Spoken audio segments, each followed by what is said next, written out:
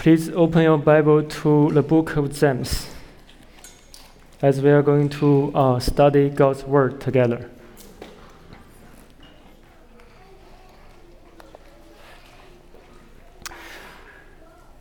Everyone living in this world will encounter trials. And this does not depend on what we believe.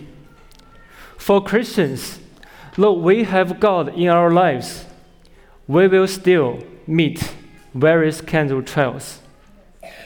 In fact, since the beginning of human beings, there was a trial for Adam and Eve. After God created Adam and Eve, He gave them a command that they shall not eat from the tree of the knowledge of good and evil. This command was a trial for them. To eat or not to eat is a matter of death and life. And we all know that by the enticement of Satan, Adam and Eve ate from the tree of the knowledge of good and evil. They failed in their trial and were exiled from the Garden of Eden. Afterwards, God chose Israel as His own people to make them a kingdom of priesthood on the earth. When God delivered Israel from the slavery of Egypt and led them into the wilderness to test their faith, the first generation of Israel people failed in their trial and all died in the wilderness. Later, the second generation entered into the promised land of Canaan, but they still faced a test from God. In Judges chapter 3, verse 1, it says, "Now these are the nations that the Lord left to test Israel by them, that is, all in Israel who had not experienced all the wars in Canaan." And the wars between Israel and those nations around Israel were not only military, but also spiritual wars. We can see from Israel's history that they failed many times in their spiritual wars against those Gentile nations, because they constantly chose Gentile idols over God. Finally, God's judgment came upon them. They were exiled from the promised land. So from the failure of Adam and Israel, we see first the source of our trials. Trials are from God Himself.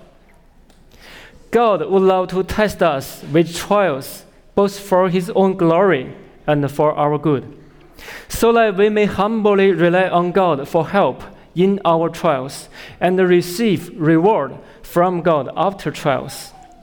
From the failure of Adam and Israel, we can also see the weakness of man before trials. Because of human weakness, if left without God's help, we will easily fail in trials. So we cannot put trust in ourselves when we are in trials. But God, out of His mercy and grace, gave His Son, Jesus Christ, the second Adam and the new Israel to us, who had conquered every trial in His earthly life. So we can put our trust in Him when we are in trials. Today, we are going to study James chapter 1, verse 9 through 15. In this passage, we will see God's help in our trials through His Son, Jesus Christ. And in order to pass our trials, we need to hold fast to three things. First, our identity in Christ. Second, our future hope. And third, a truth about God and ourselves. I'm going to read this passage in Chinese first, and then in English. Please listen to God's word. 雅各书1章9节，卑微的弟兄升高，就该喜乐；富足的降卑，也该如此，因为他必要过去，如同草上的花一样。太阳出来，热风刮起，草就枯干，花也凋谢，美容就消没了。那富足的人，在他所行的事上，也要这样衰残。忍受试探的人是有福的，因为他经过试验以后，必得生命的冠冕。这是主应许给那些爱他之人的。人被试探，不可说我是被神试探，因为神不能被恶试探，他也不试探人。但个人被试探，乃是被他自己的私欲牵引诱惑的。私欲既怀了胎，就生出罪来；罪既长成，就生出死来。Now in English, let the lowly brother boast in his exaltation, and the rich in his humiliation, because like a flower of the grass, he will pass away. For the sun rises with its scorching heat, and withers the grass, its flower falls, and its beauty perishes. So also will the rich man fade away in the midst of his pursuits. Blessed is the man who remains steadfast under trial, for when he has stood the test, he will receive the crown of life, which God has promised to those who love him. Let no one say when he is tempted, I am being tempted by God, for God cannot be tempted with evil, and he himself tempts no one. But each person is tempted when he is lured and enticed by his own desire. Then desire, when it has conceived, gives birth to sin, and sin, when it is fully grown, brings forth death. Let's pray. Father, we thank you for giving us your word to enlighten us. We pray that your Holy Spirit work among us as we study your word, that we may understand your truth better, and that we may apply your truth in our life, that your name may be glorified among us. In Jesus' name I pray. Amen. So among all the trials, there is one that is common to everyone. Whether you are poor or you are rich, or whatever social status are you in, it is the trial of money. In the first part of this passage, James gives counsel both to the poor and the rich people under the trial of money. In verse 9, James said that, let the lowly brother boast in his exaltation. Here, the lowly brother represents those of lower social status and in a poor financial condition. From the context of this book, we know that James was writing to those Christians who were forced to leave Jerusalem and establish new homes in Syria and northern Palestine. Most of them were facing very tough financial situations. That's why when James called them lowly brother. But what amazes us is that James asked the lowly brother to boast in their exaltation. It is obvious that the word exaltation James used here was not referring to their social status or financial exaltation, because those brothers were very poor Christians. Then what did James mean by exaltation? So the Greek word for exaltation is hupsos. The same word is also used in Luke chapter 24, verse 49, to describe the place where the Spirit would descend from. Before Jesus ascended, he told his disciples to stay in the city until you are clothed with the power from on high. This same word was also used in Ephesians chapter 4, verse 8, to describe where Christ has ascended to after his resurrection. It says, when he ascended on high, he led a host of captives and he gave gifts to men. Therefore, the exaltation James used here is indicating believers' spiritual identity. The exaltation of their spiritual identity. Because they have united with Christ through faith, their true identity is on high with Christ. Just as Ephesians chapter 2, verse 6 says, God raised us up with Christ Jesus and seated us with him in the heavenly places. Brothers and sisters, do you know that after we put our faith in Jesus Christ, Not only our sins were forgiven, but also we united to Christ, that we have been sitting with him in the heavenly places. This is what James told those Christians who were under the trial of money. Even though they were in a poor financial condition, they could still boast because their new identity was exalted with Christ. Because Christ is the Lord of lords, King of kings, every created thing belongs to him. He is the Lord of all. When a person puts his trust in Christ, he becomes a member of God's family, a fellow heir of the world with Christ. That new identity is a Christian's boast before the temporary trial of financial difficulties. Usually, we think that money can be only a trial to those poor people. But for rich people, as they have enough money, money is not a trial for them at all. However, from the following words of James, we will see that money is a trial for both the poor and the rich. James continued to say to the rich people, let the rich boast in his humiliation. So in the context of persecution, those rich people would also be tested. They might be ostracized by their peers, forced to move, and discriminated by society because of their faith. And all these amenities would bring financial loss to them. Under this context, those rich people were experiencing humiliation. James gave them the same counsel as he gave to the poor people. He asked them to boast in their humiliation. If this humiliation only came from financial loss, there was nothing to boast.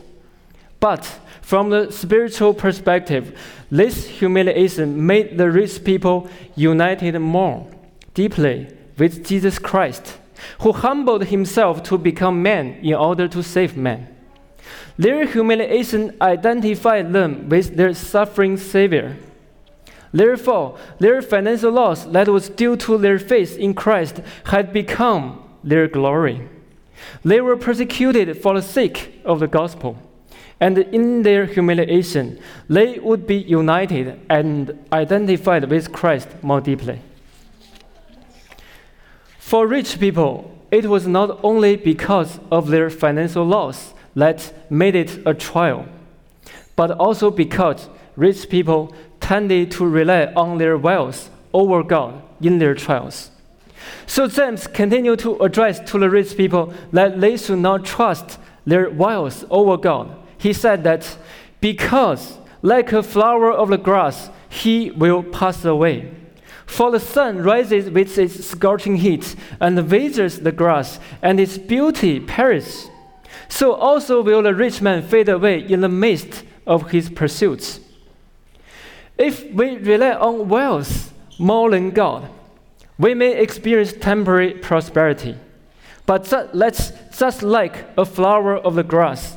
When God's righteous judgment like sun rises, no matter how much money we have, it cannot save us from God's judgment. So money can be a trial both to the poor and to the rich.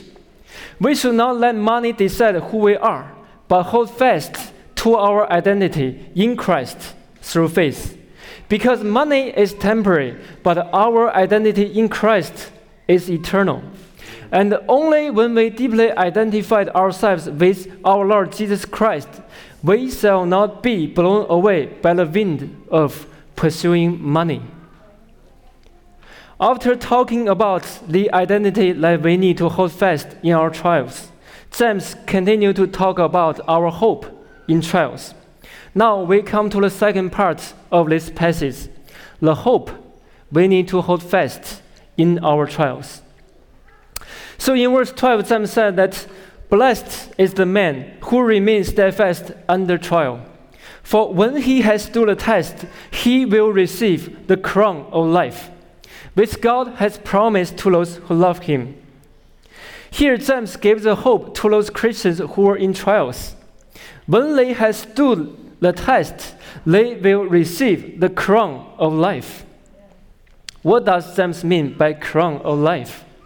In order to understand this expression, we need to know that in James' time, when people mentioned about crown, the first image came into their mind was not a crown put on a queen or a king, but often the laurel wreath given to the winners in athletic competition.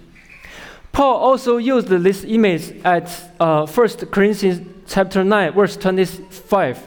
There he said that every athlete exercises self-control in all things. They do it to receive a perishable wreath, but we an imperishable. So when James used the word crown, he was trying to compare those Christians in trials with those athletes in competition. Those athletes were trying to receive a perishable wreath, but Christians enduring through trials in their life journey would receive an imperishable crown of life. That crown of life is the eternal life promised by God to those who love God and remain steadfast in every trial. Just like Jesus said to those suffering Christians in Revelation chapter 2, verse 10, that be faithful unto death, and I will give you the crown of life. Here we also see God's good purpose behind our trials. That is, to give eternal life to His people. God's good purpose to give eternal life to man started from the very beginning.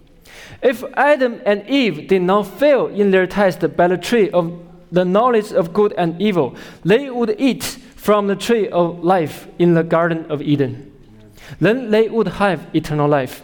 But they failed in the trial, and sin came into the world, through which a lot of more trials came to man. Brothers and sisters, do you know how many trials do we need to endure in our whole life? I don't know the exact number, but I know it is definitely not just one trial, as Adam and Eve once had before the fall. As long as we live in this world, we will experience different kinds of trials.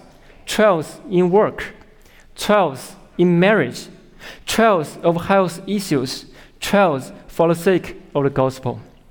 Sometimes in our seemingly unending trials, we cried out, "How long, O Lord?"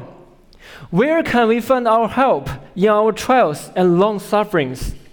I think James' word to those Christians in trials of persecution is also a comfort for us who are experiencing trials today. Their hope to receive the crown of life after all their trials is also our hope. We are like those athletes who exercise self-control in everything in order to receive a race. We remain steadfast in our trials to receive eternal life. It may seem long when we are right in the midst of trials, but compared to the eternal life which God is going to reward us, trials and the sufferings of this life are short. And in our hope, we can have victory over our trials in this life and count them as joy. Amen. This is the hope from our God, and we need to hold fast to it in our trials. So, brothers and sisters, we have such a good God.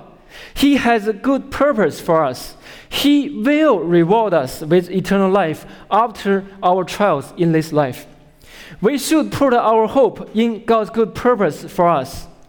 However, as a wise and experienced pastor, James knew that trials would not always bring people make people respond God, goodness with hope. Sometimes trials would make them doubt about God's goodness and lead them astray from God. That's why after talking about the hope we need to hold fast to when we are in trials, James immediately gave a truth about God and ourselves, which we need to hold fast in our trials, so that we may not doubt God's good character in our trials. Now we come to the third part of this passage, a truth we need to hold fast in our trials. When we are under trials, we are not only tested by God for good, we are also tempted by Satan for evil. Trial and temptation are like two sides of the same coin. When people do not understand the distinction between trial and temptation, it is easy to confuse them, and some people may even take their temptation as from God. Especially when sufferings are heavy in trials, he may ask a series of questions. God, if you are almighty and love, why would you allow this happen to me? If you allow this evil happen to me, are you really all good? Do you still love me? We can imagine that some believers whom James addressed to were in such confusion. They were tempted by the devil. They were doubting God's good character. So James said to them in verse 13, let no one say when he is tempted, I am being tempted by God. For God cannot be tempted with evil, and he himself tempts no one. The reason why God tempts no one is because God cannot be tempted with evil. This means like in God, there is no evil. There is nothing bad, evil, or wrong in God. But everything in God is good and true. So out of all this all good and truth for God, there can be no evil. Just like a sweet spring, there can be no bitter water coming out from it. So God does not tempt anyone. Because temptation is evil, its purpose is to bring one to destruction. So temptation cannot be from God. From Scripture, we see that temptation is from Satan, who constantly tempts men for evil. Since the beginning of man, Satan was there to tempt Adam and Eve. And Satan's way of temptation was always through distorting God's word and stimulating our desire to disobey God. Just like what he did to Eve in the garden, temptation targets on our sinful desire. That's why in verse 14 to 15, James continues to talk about temptation from the perspective of human desire. In verse 14 it says, but each person is tempted when he is lured and enticed by his own desire. Here James tells us that the reason why man may be tempted is because there is desire inside us. First, we need to know that man was created by God with desire before the fall. So desire is part of God's good creation, for everything created by God is good. But we also see that desire in itself can be vulnerable before temptation. That's why before the fall, when man was not a slave to sin, their desire tended to be tempted. And after the fall, it got even worse. For sin came into the world and made our desire sinful. All men became slaves of their sinful desires after the fall. With this sinful desire inside us, we are even more vulnerable to be tempted by Satan. If in our temptation we don't resist it with God's word, but give in to it, then desire will give birth to sin, and sin will bring forth death. Once again, we see the distinction between God's trial and Satan's temptation. God's trial for us is to reward us with eternal life. But Satan's temptation to us is to bring us death. Satan and our sinful desire are evil, but God is all good. This is the truth about God and ourselves. We need to hold fast to it in our trials. So we can make a distinction between trial and temptation, so we may not doubt God's character, but humble us before God. Fear Him and seek wisdom from Him while we are under trials and temptation. Brothers and sisters, we have seen all the three aspects James gives us in this passage to endure and have victory over trials: the identity, the hope, and the truth. All these three aspects converge on our Lord Jesus Christ. We need to hold fast to our identity, our hope, and the truth in Jesus Christ. It is Jesus who humbled himself and took flesh to become a man and died on the cross for all sinners. It is Jesus who ascended into heaven after resurrection to sit at the right hand of God himself.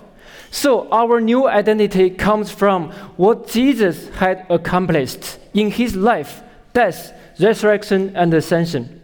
Whether we are in exaltation or in humiliation, we can always boast in our trials because of our identity in Jesus Christ. As for our hope, it is also Jesus who will give us eternal life as a reward of enduring trials in this life. Therefore, we can have hope in our prolonged sufferings and trials in this life, because we will receive the crown of life, because there is life in Jesus Christ. As for the truth, it is also Jesus who is the ultimate manifestation of the goodness of God. Through his death on the cross for sinners like you and me, we never need to doubt God's good character. And we can take confidence from this.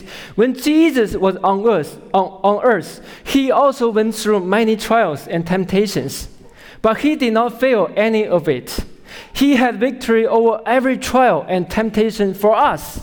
He obeyed God in all his life, and he has given his righteousness to us who believe in him. It is not because of our own endurance or performance in our trials that we can be accepted by God, but because Jesus' perfect obedient life, we could be accepted by God. Jesus' perfect life is the comfort, hope, and help when we are in trials. Praise him. After studying this passage, what does it remind us in our daily life?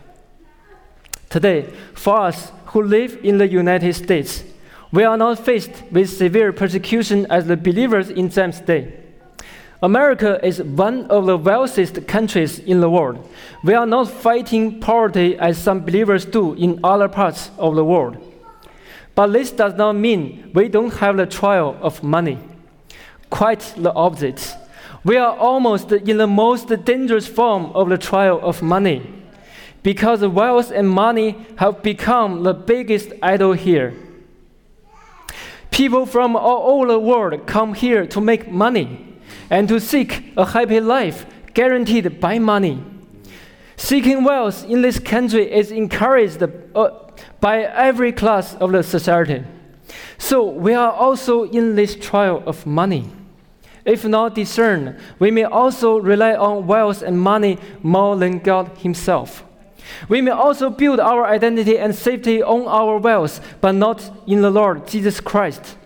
Therefore, in our time, while most people are pursuing wealth, as Christians, we should live out a life different from this world's measure.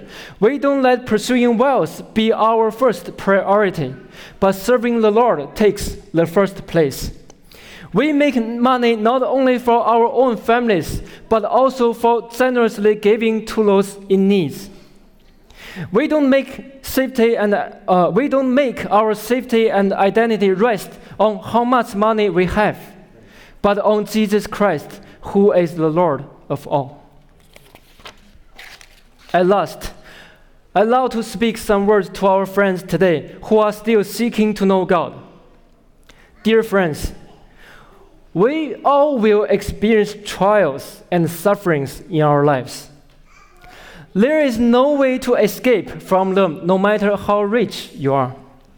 However, there is a merciful and almighty God who will allow to become our help in our trials and sufferings. He has already given his Son, Jesus Christ, to us, who died on the cross for our sins and resurrected from death 3 days later, in order that whoever comes to Jesus and put trust in him will be saved from their failure of trials and receive eternal life in the end. So friends, see, we have such a Savior, Jesus Christ. Don't hesitate to come to him. Put your trust in him and accept him as your Lord. He will save you and give eternal life to you. May God bless all who listen and obey his word. Amen.